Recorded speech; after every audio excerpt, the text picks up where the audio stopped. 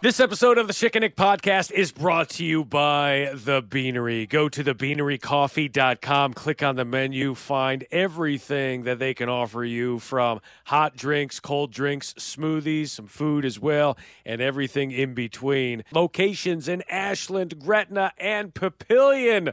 Got a drive-through to make it quick for you as well. It's The Beanery, serving people coffee. The 2011 NCAA College World Series, brought to you by Bank of the West, from Omaha's TD Ameritrade Park. I cannot hear air.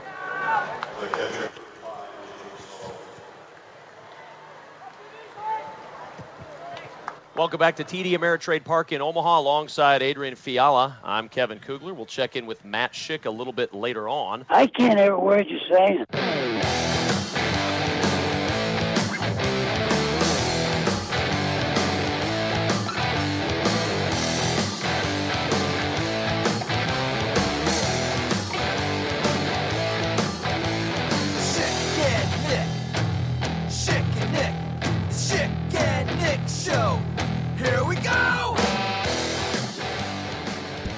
It's what everyone thinks about come College World Series time. True. That's just how it goes. That's true. It's a tradition unlike any other. I cannot hear air, the catcher, and that's just, is it sad that that's what I think about with the CWS? It's just, and the TD Ameritrade tragedy. I mean, there's just all things that have nothing to do. Beat Rose telling a joke that I was a little nervous about. Like, that's the kind of stuff I think about. Not double plays and pitching depth. I don't think about that stuff. Did you see the picture that Severe put out on Twitter of you with Pete Rose? Did that make you feel nervous as you watched that picture? It did. I had PTSD. Like, everything came rushing back to me on how you see how I'm trying to really like lean in and have like a look on my face, like, hey, look like you. Look, maybe, and you seem like you're a stand-up guy. You probably never did this, but maybe at some point you peek over you're taking a test in school. You peek over at the paper next to yours. Then you look up at the teacher. The teacher's looking at you, and you got to get that look on your face, like you're like thinking about the question, like, oh yeah, God, yeah. That's pretty much me with Pete Rose. I'm acting like I'm deep in thought about baseball. Yeah, You know how to hold a bat? You hold a bat by its wings. That's a good line. He didn't get it. Everybody's a little nervous. We put a couple of Twitter polls up there with regards to that moment, and I thought the results were fairly interesting. Again, just a couple of polls here. One was, and I had actually thought of this when I heard you do the everyone's a little nervous thing. The question was, did you sound like Ted Lasso when you said everyone's a little nervous? Everybody's a little nervous. And it did sound like Jason Sudeikis. Have you seen Ted Lasso? I have not. I've seen clips of it. I've had multiple people tell me, like, Elaine, you gotta go see the baby. It's Nick. You have to see Ted Lasso. Like, I've numerous people telling me this, but I've not sat down and watched the show. You gotta see the baby. When are you gonna see the baby? Can't they just send us a tape? Maybe if we wait a few more months, it won't be a baby anymore. Then you won't have to see it. Because it'll be all grown up. Yeah. You gotta see the baby. So, yes, I was in that Ted Lasso stuff too, but I didn't have Apple TV, and I'm not going to spend $10 a month or whatever it is to. We were planning on doing a 7-day trial. Kim and I were like, can we find a 7-day period where it's bingeable, and we 7-day trial it, binge it, and then return it to the store with the receipt? Like, is that possible? I don't know if they do the trial thing, but you should wait till the second season comes out this summer. But to your point, right. My brother came out to visit. He and his wife, they came out to visit a few months ago, 6 months ago or so. And they brought their Apple TV connection, and they said, have you seen Ted Lasso? I said, no, but we'd like to. We'd heard about it. And they had already seen it, but they said, we'll watch it again. Well, we binged with them for 3 days and watched the whole thing. And You would like it. I bet I You would. You would really like it. Well, so do you have the clip? Does it sound like? Do we have a Ted Lasso? Everybody's a little nervous. It's more. I don't know if it's more Ted Lasso as much as it is Jason Sudeikis from like SNL. Okay. There are just so many great. There's so many great lines that he has in the show, but I don't know if it's more Sudeikis than it is him. Like he doesn't really shout a lot. Right. He's got. Hey, Sam, come here a sec. Coach, I'm sorry. You know what the happiest animal on earth is? It's a goldfish. You know why? No. It's got a 10-second memory. Be a goldfish, Sam. Yeah? That's it. That's great. He gives good pep talks. He does certain things. That's great. I love me some Sudeikis. I know I'd like the show, but the problem is, it's weird the things you'll like irrational. Like you'll spend money on something, but then you're like $10 for $10 a month. Like no way. No, I'm not going to do that. I'm not going to do it. But I want to see it. Yeah, you can't justify. But then you're in line like, oh man, I need that $4 Snickers. All right. Oh, I'll go. Yeah, you name it. Maeve wants to go to Runza all the time. The amount of it's like, yeah, no problem. But like $10 a month, nah, we're not going to do that. Come on. You crazy? Crazy? Do that. So the poll was: did Nick's "Everybody's a Little Nervous" sound like Ted Lasso? 32% said yes. 6% said no. 62% said I've never seen Ted Lasso. So there's a lot of folks that are like you in there. Yeah. So that's unfortunate. And then we had some good reaction to last week's episode, but one of the questions was, for those who have listened to this week's episode, do you want the Michael Severe laugh to be a show mainstay? And of course, the Severe laugh, which you don't hear a lot of in society, but his was, that was 66% said yes, 34% said no. So the yeses do win. And then we asked, what was the best part of last week's pod? And there was a. We're going to do this again? Are we going to do this again? The options were Will Bolt up in that thing. That boy Will Bolt up in that thing. Oh! Pete Rose, everyone's a little nervous. We had the Say Stafe and the Jeff Kinney. Say Stafe took the reins with 40%, followed by Will Bolt, 33%. So, yeah, it was. And say Stafe, say little say Stafe in Lincoln as a Buffalo, my man. This is never going to die. Can I be honest? I voted on that poll, and I didn't vote for Say Stafe because I wanted to try to minimize the amount of say Stafe, say Liz Stafe, say Liz, say Liz Stafe. Someone did do, and we don't do this enough, a take on the Scotch Frost. Yes, slowing it down? Slowing it down, because as you stumble through this. Oh, man, is it bad? It's not good if that's what you're wondering.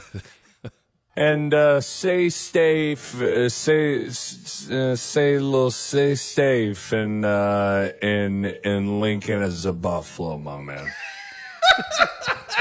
Horrible. That was you. Oh, so, Joel Klatt. Anyway, thanks to everyone who voted. We're going to do more voting. We need to do more polls. We need more voting. Actually, put it on a poll. Put a poll up. Do we need more voting on poll questions on the show? Put it to a poll. Okay. Should I put these polls up while we're recording? Should I do that? Might be the right move. Okay. I'm not going to lie to you, because sometimes it's hard to remember what poll we thought of in the middle of an episode. All right. So should we how about this? Does this Twitter account need more weekly polls? And then I'm putting this out right now, and then people can vote.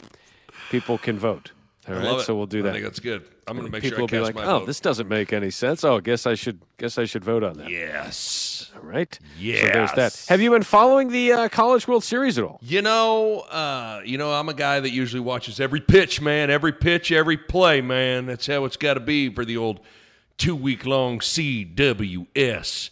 But your boy has been on vacation So I've been away from a television other than when I watched Game 7 of various NBA series. But no, I've not watched one pitch. I've literally not watched one pitch, but I am totally down to discuss anything you want to discuss because it'll bring back old memories of me pretending like I know what I'm talking about.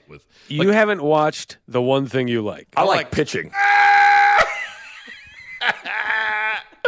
Unfortunately, I'm trying to change, man. I'm trying to change my ways and what I lack. Yeah, so that's there's not a lot to talk about. There were a billion strikeouts Sunday night. It's either home runs or strikeouts, so it's interesting. No, but so you boys in Florida. Yeah, boy. We're on a family vacation with another great family couple that we love and adore, and their kids are here. We got a pool. We're 5 minutes from the beach, and so instead of I like pitching, I like swimming.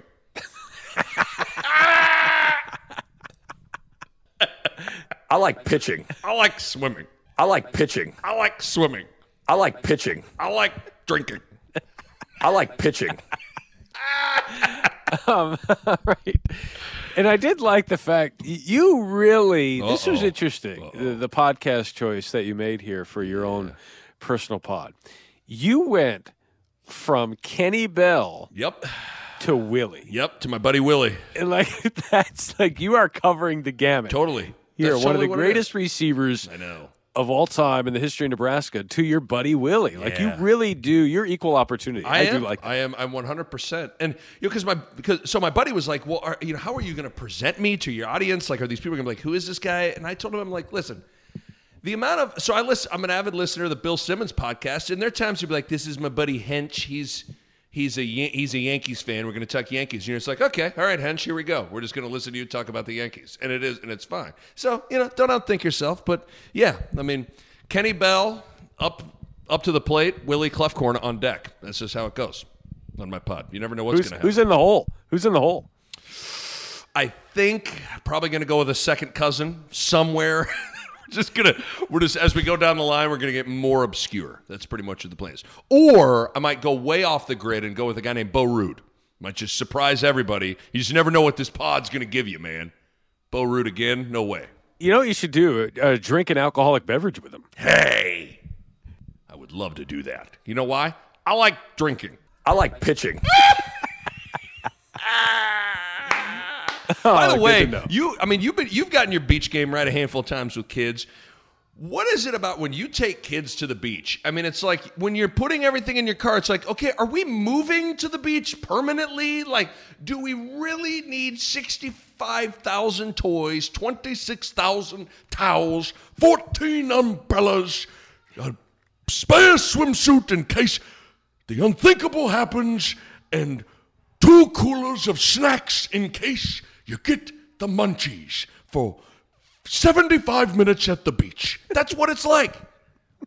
Why is it like that? It's almost like you bring in your whole earthquake kit. Like you just never know, right? You just never know what might happen. But it's true. Like we're going to the beach here in at the end of July. We're going to drive out to Hilton Head. And I'm already thinking, how can we take as few things as possible? Do they have chairs there at this place we're renting? Yes, great. We're not taking chairs. Yeah. Do they have towels that we could wash there? Maybe. All right, we'll bring one towel. Like, I'm just trying to make sure we don't bring a lot because they've already said, you can't park at the beach. There's limited parking. Oh, really? So what am I going to bike with my tent over my head? Like, no, I'm not.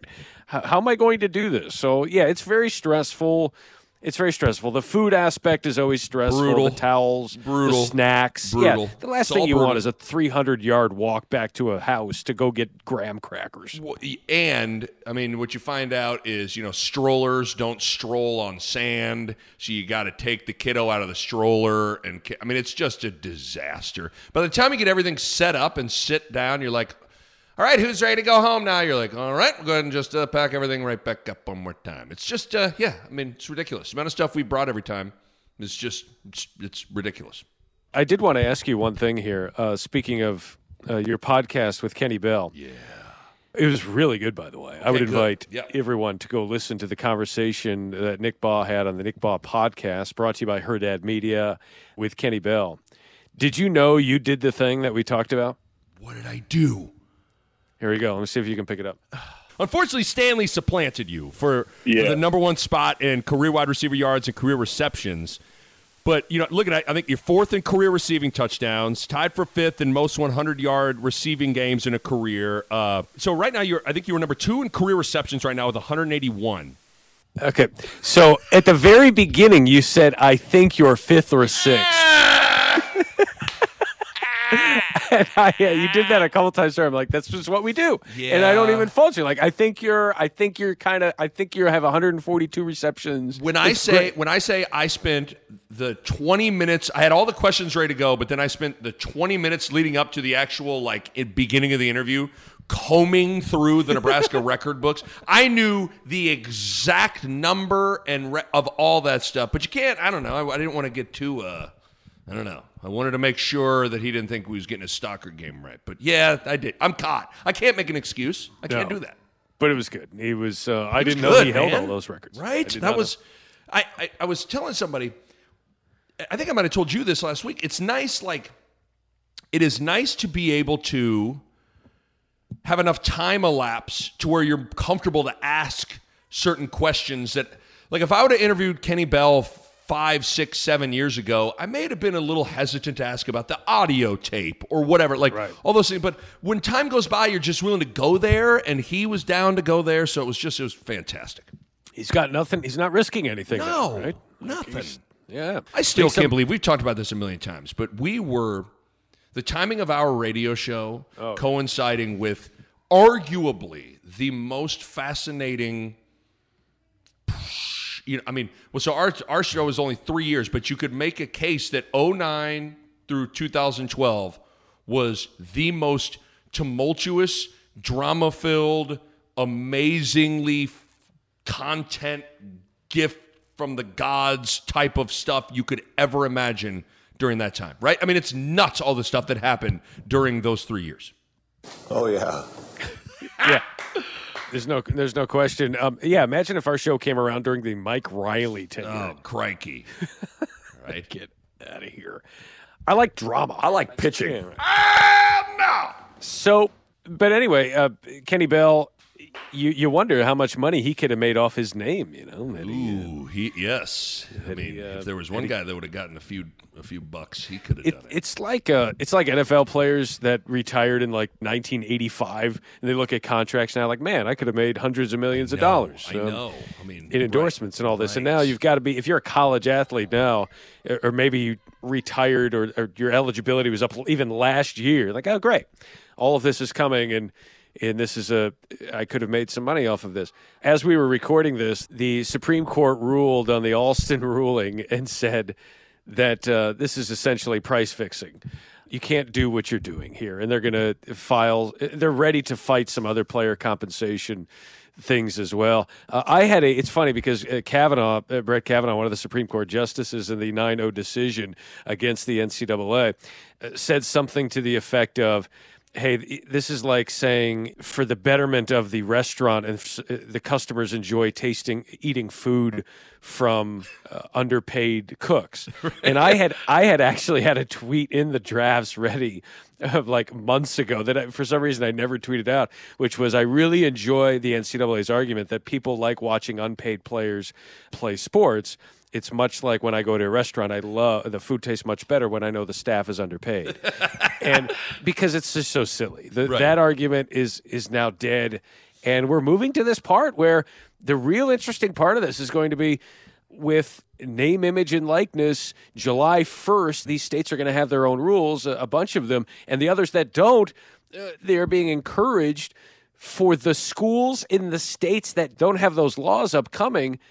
Those states are saying, hey, individual schools, set your own rules, put them online and publish those online and let us know what those are. We've gone from NCAA needs to do something, federal government needs to do something, states needs to do something. All right, every school just put your rules online and just let us know what you got.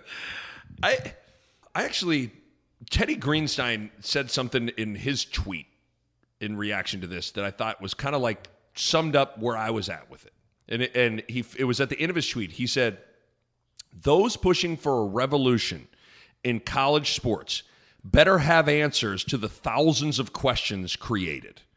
And I would say that's where I'm at, because I do think it's fair and the right thing to do in granting college athletes their name, image, and likeness and the ability to make money, right?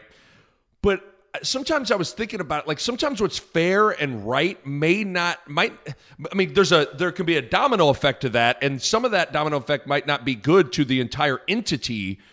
And I just think, like, it's easy, Schick, to identify and point out the things in life that aren't fair or aren't right. The hard part is finding a solution to those things. And we've been in the finger-pointing business for years, and now people got to transition out of that and get in the solution-oriented business with this stuff.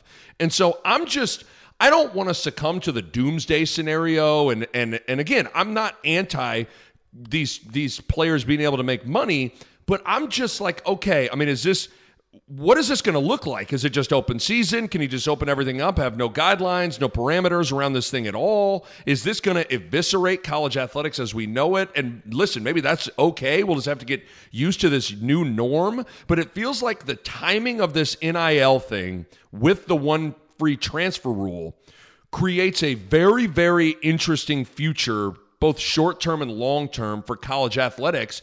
And I'm willing to say, like, I'm for this, but I'm curious to see how all this is going to get executed. Or am I, like, what's your reaction to that little mini rant there? Like, do you think, somewhere inside of me, am I succumbing to this doomsday thing? Because I don't know if it's going to be doomsday, but, like, I don't know, just saying, all right, for open season, go ahead. Like, man, boy. I think there'll be restrictions that will prohibit it from getting too uncomfortable, like you can't have relationships with gambling or alcohol and all those things, and those things that will make you go, hey, this isn't amateur sports or whatever that's going to be. You can't have the schools in partnership with the athlete in these NIL things. But outside of that, you're right. I kind of equate this to, if you wait to do something till you're ready, you'll never do it. Agreed. Type of thing. Like, if you wait to till you're ready to have a child, you would never have children. Never.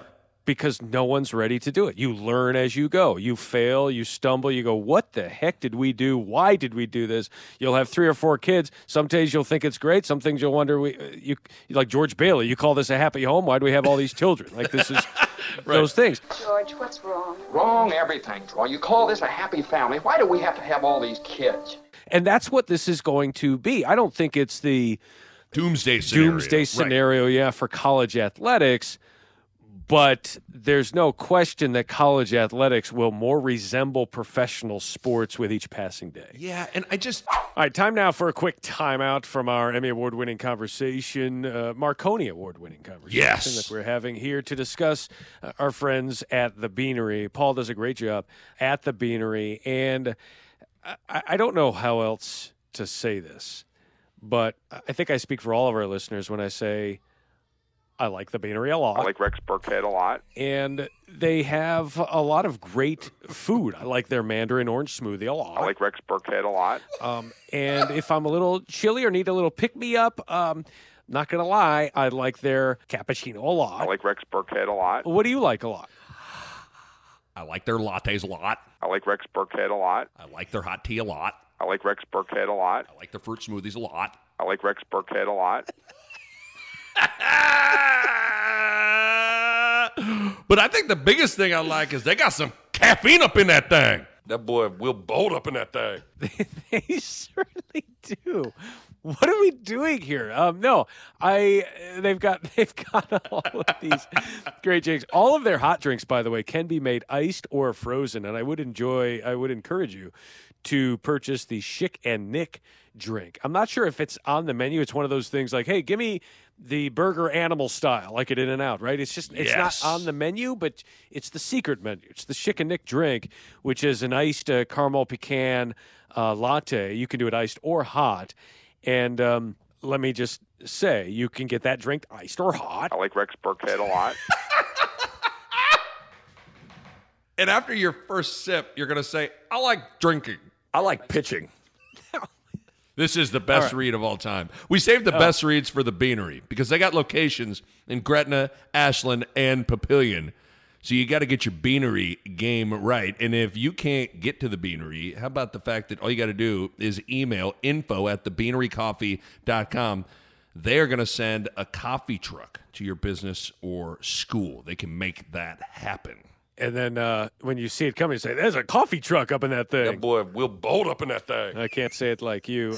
Check it out. It's the Beanery, serving people coffee. Here's what's hard is I'm like, there's so many things where I talk out of both sides of my mouth as I work this thing out in my head. Because on one hand, I go, I actually think, now there might be a flood of the market right away and then it'll normalize, but I don't know where you come out on this, Schick, but I think we are overestimating what all these athletes are actually going to make.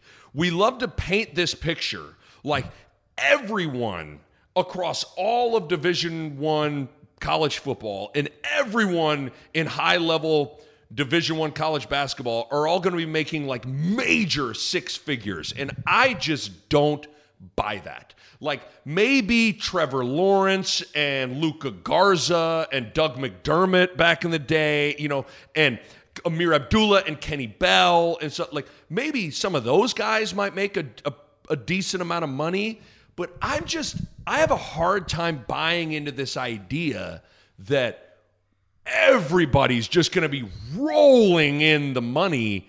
I don't know. I struggle to see that. But that's a good thing, isn't it? Like Yes. that's a plus side to this. But at the same time, like it is a plus side. And here's where it's hard because like when I first got to 1620 in 2009 and was doing Schick and Nick, I wasn't making as much money as Kevin Kugler. And you know why? Because I'm not Kevin Kugler, right? Like his show's number one. He's super talented. He's doing all this other stuff. The guy, there's a reason he was making what he was making and I was making what I was making. How is that dynamic going to play out in a college locker room? Like if Omar Manning is making, fill in the blank amount, he's making $85,000, but Oliver Martin or Samori Toure is making $5,000.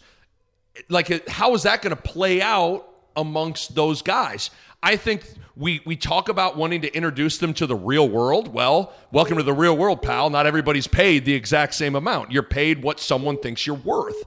But I also worry about the team dynamics within that because sometimes I think like, okay, am I being naive to think that a locker room full of 18 to 22-year-old college athletes are going to really, really, really struggle with that? I think they might. I think that could create some issues. But listen, if that's an issue, then that's an issue. Whatever.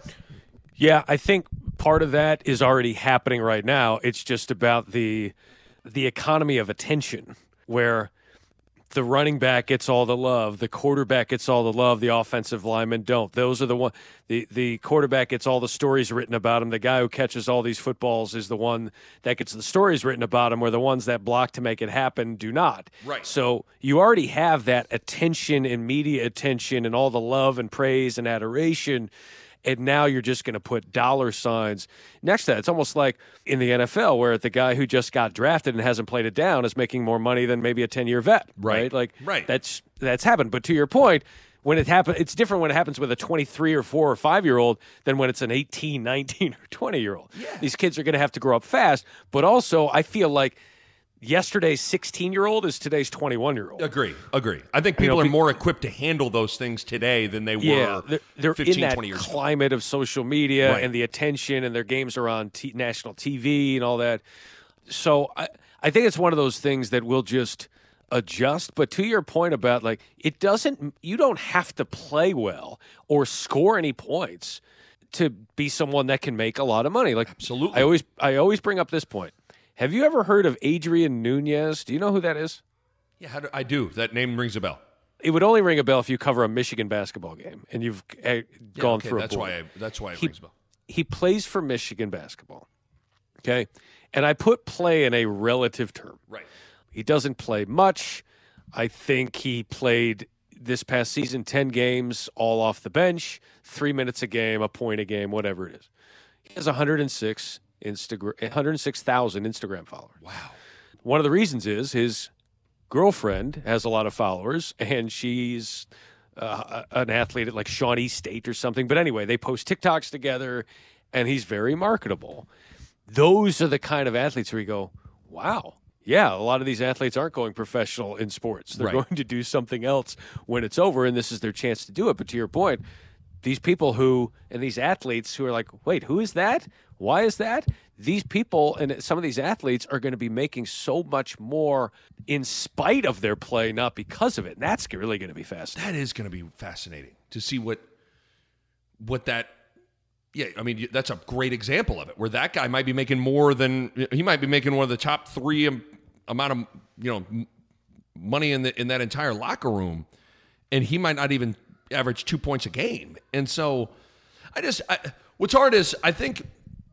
Again, I can't reiterate enough. Like I am for this because again, it's just there's something that feels fundamentally wrong when someone can't make money off themselves, right? And then it's hard to call something amateur when we talk about this, when the NCAA tournament March Madness media rights are $1 billion and these coaches are making $5, $6, $7, $8 million a year. I think I watched some special. I think it was on Vice. It was Jeremy Bloom did something on. Oh yeah, and I think it was Arian Foster had a line. He goes, "Well, if I'm an amateur athlete, then my coach should be amateur too." And it's like, it's just there's so many inconsistencies where the thing just fall like. The whole argument of it falls apart where it's like, okay, if this is amateur athletics, then why is Nick Saban making $8-9 million a year? Right? Like, and if this is amateur athletics, why are the media rights going for $1 billion on these things?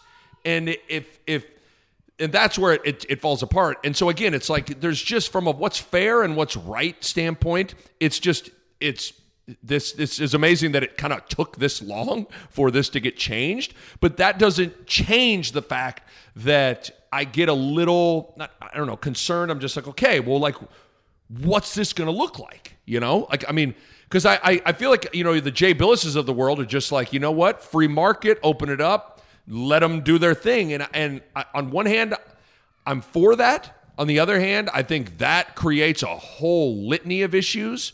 But I also kind of don't know how else you do it, Chick. Like how else, like you said, like, oh, we'll have to make like, hopefully there's caps on different things or whatever. Like, well, I don't know what that looks like. Yeah, I don't know that there are caps. I just think here's what it's going to be. Just disclose your relationships, disclose your business enterprises, your influencer agreements, all of those things. Make sure they're approved by the school. Make sure we know exactly what you're doing. How many social media posts does it take? How are you going to frame those posts? What does that look like? Maybe we'll set a time each day for you to do those types of things. But I think just making sure the school knows exactly what you're doing is going to be the most important thing. And then when it comes to, money, people are going to have to learn how to fill out a 1099 or a W-2 or whatever. That's like you talk about real world stuff. People are going to figure out the devil in the details in all of this that, yeah, it might be worth it for those that are making a lot of money, but for the many that won't, is it worth the hassle? I guess we'll figure it out. But then softball players being able to hold camps and get paid for those things in the summer. There's just a lot of benefit to it that I'm with you. It's murky. It's different. But then I think a year or two from now, we'll all be like, well, I guess that wasn't so bad. That's kind of how I feel about it. Yeah, you adjust to the new norm. Like, it'll feel weird for a while because it's abnormal, but eventually abnormal can become normal. And that's how it is. I do think, now, to be fair, I think a lot of the elite programs, whether you're talking college basketball, college football, are in college towns. But I do think something like this helps actually a Nebraska and even a Creighton for that matter, where it's like there is no pro team, right? Like no matter what, and maybe I'm wrong, but like no matter what, Nikola Jokic is a bigger deal in Colorado than Laviska Shenault was. Insert any sort of any sort of pro market. No matter what, Anthony Davis is a bigger deal than the USC 4-star tight end who might catch 3 touchdowns in a season. Right. But I tell you what, in Lincoln, Nebraska, Omaha, Nebraska, and the state of Nebraska, Kenny Bell, Adrian Martinez, they're as big of a deal as anybody because there is no other alternative that is superior to them in terms of a market for an athlete. And I think that's something that could ultimately help a place like Nebraska potentially. Schools like Alabama advertise the amount of money you can make when you turn pro. That is not an advantage Nebraska has had. Nebraska, in turn, could advertise the amount of money you could make while you're in school. Right. In that location. It used to be, hey, look at how much money you can make in 3 to 4 years when you leave. Now it's look how much money you can make in 3 to 4 minutes when you come to campus. Yep. And that's what it's going to be. And I don't know if that gives Nebraska an advantage, but it certainly is something they could use to their benefit. Yeah, and I can't wait to talk to for you to talk to some of your recruiting guys at ESPN of just like, it's crazy to think that that's going to be a part of the pitches, Schick. Like, it's when Scott Frost sits down with these people, it's like, hey, here's what we do with our slot receivers, da-da-da-da-da. Here's our graduation rates. Here's our NIL. Our average wide receiver makes X amount. We project that someone like you, can you even say we've talked to a handful of businesses that'd be very interested? Like, I just want, and we project at Nebraska, this would be your annual NIL. And then that kid might go home and say, okay, Minnesota thinks I'm going to make $28,000. Nebraska says $52,000. I'm going to go to Nebraska. It's just amazing that that's now going to be a part of it, I assume. And the young kids that think about money tomorrow instead of money 5 years from now, maybe you could kind of get them. The challenge is, and this is where it's tough, is that you just wish there were more recruits locally to capitalize on that. Right. Because you still have a program where the average distance from their home high school is more than 700 miles. Right. And that is tough to overcome. But one of the ways you can overcome that is to say, look, it's worth the distance for you to do this. And here's the issue. You still need to win, and you need to win this year, right? Yeah. Yes. Like, sure, you're going to cut me a check, but are we going to win five games or 10 games? Right. Right? Like, so the performance on the field in many ways will open the door and correlate to the amount of money you can make unless you are a social media star. Otherwise, you still want to be companies and corporations and even local media entities and private businesses are still going to want to be attached to successful people on the field. Right. And frankly, was Adrian Martinez marketable last year? I mean, I don't know. I don't know. I don't know. I'm not sure. And I mean, he was at one point. He was super marketable at one point, but his market value over the course of his career has probably dwindled. And because you brought up something interesting too, is like, I mean, a lot of college is learning how to manage your time, right? Like learning, like your mom's not waking you up and forcing you to get out the door and all this stuff. Like you got to get to your 8 a.m. class, and then you got to get to study hall, then you got to get to weights, and you got to get to practice, then you got to get to this other night class and all that stuff. Like adding some of this other stuff on top of it is going to be interesting for these guys to manage their time. But again, I think that's we talk about wanting real world experience in college. That's a pretty good experience to have. And then the other thing, the best argument I've heard against, like, it was from Jay Billis, where some people say, well, what's stopping someone like, a T. Boone Pickens or a Phil Knight to just, write an enormous check and just pay all their athletes an enormous amount of money? Is, well, why hasn't Phil Knight gone to Nick Saban and basically said, here's a blank check?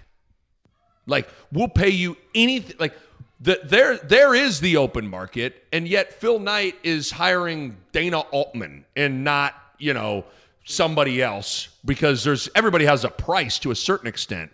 So I also think, as I try to sound this thing out, like that's one of the best arguments I've heard in terms of anybody that wants to pay, like, these kids are going to be getting paid crazy amounts of money. It's like, well, the open market existed for a lot of these coaches, and it's not like some of these big boosters that we're talking about or people affiliated with certain universities. They didn't necessarily go and just write an enormous check for one of these said coaches. If Phil Knight's not going to write a $100 million whatever thing to Nick Saban, is he really going to write an enormous check to a 17-year-old left tackle that may or may not ever pan out at Oregon? I don't know.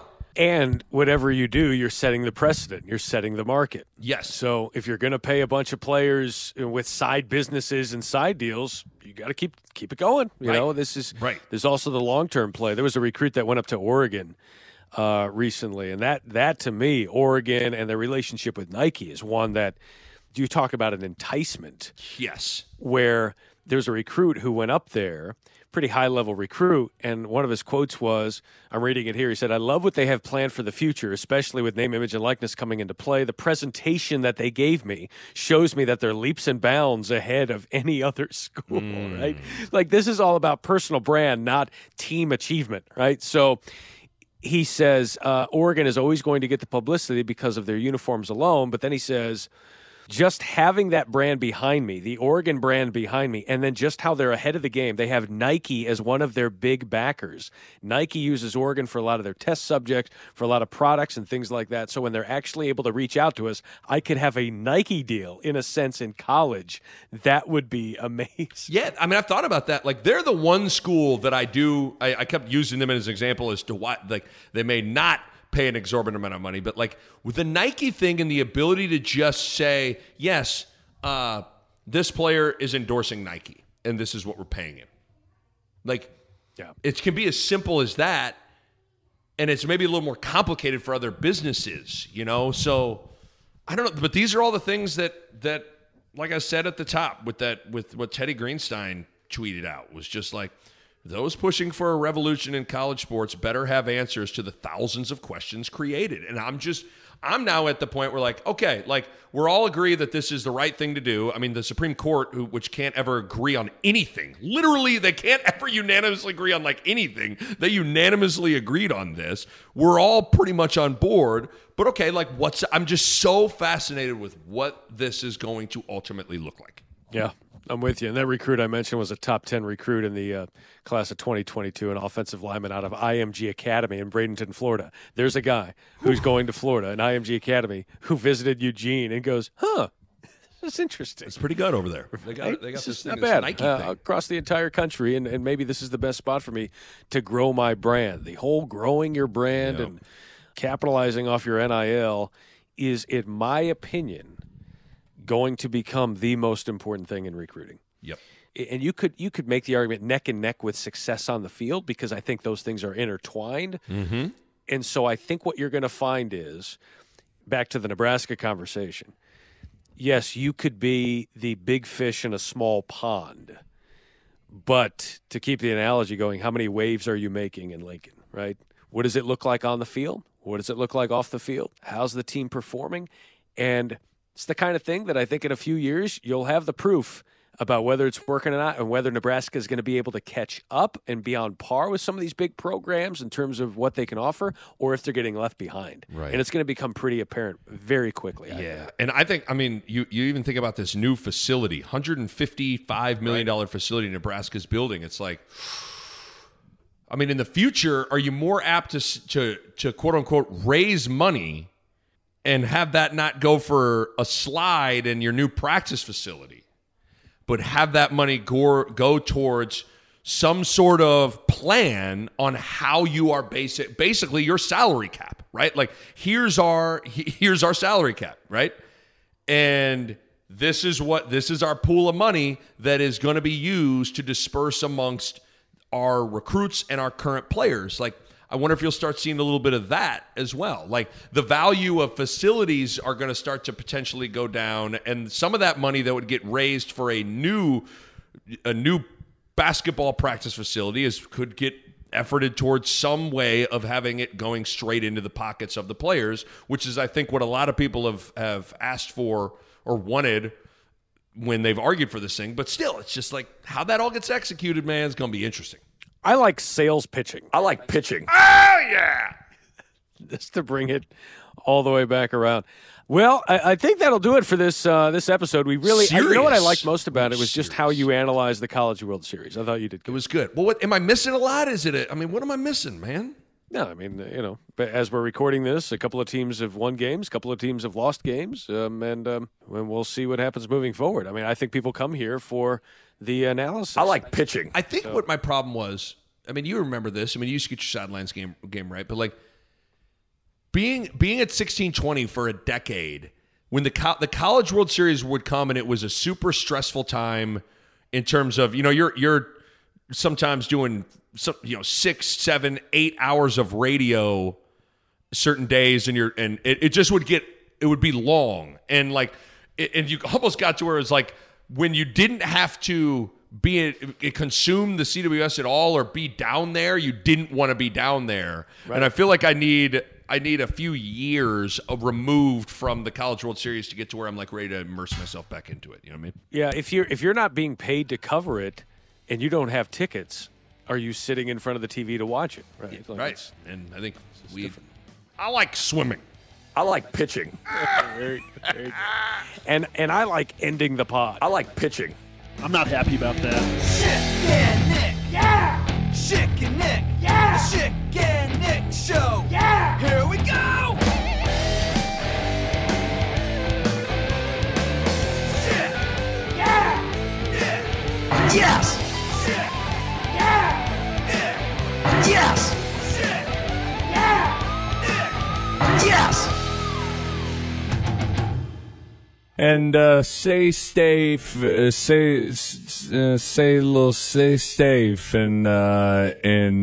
Lincoln as a Buffalo, my man. What in the hell are you talking about? A Huda Media Production.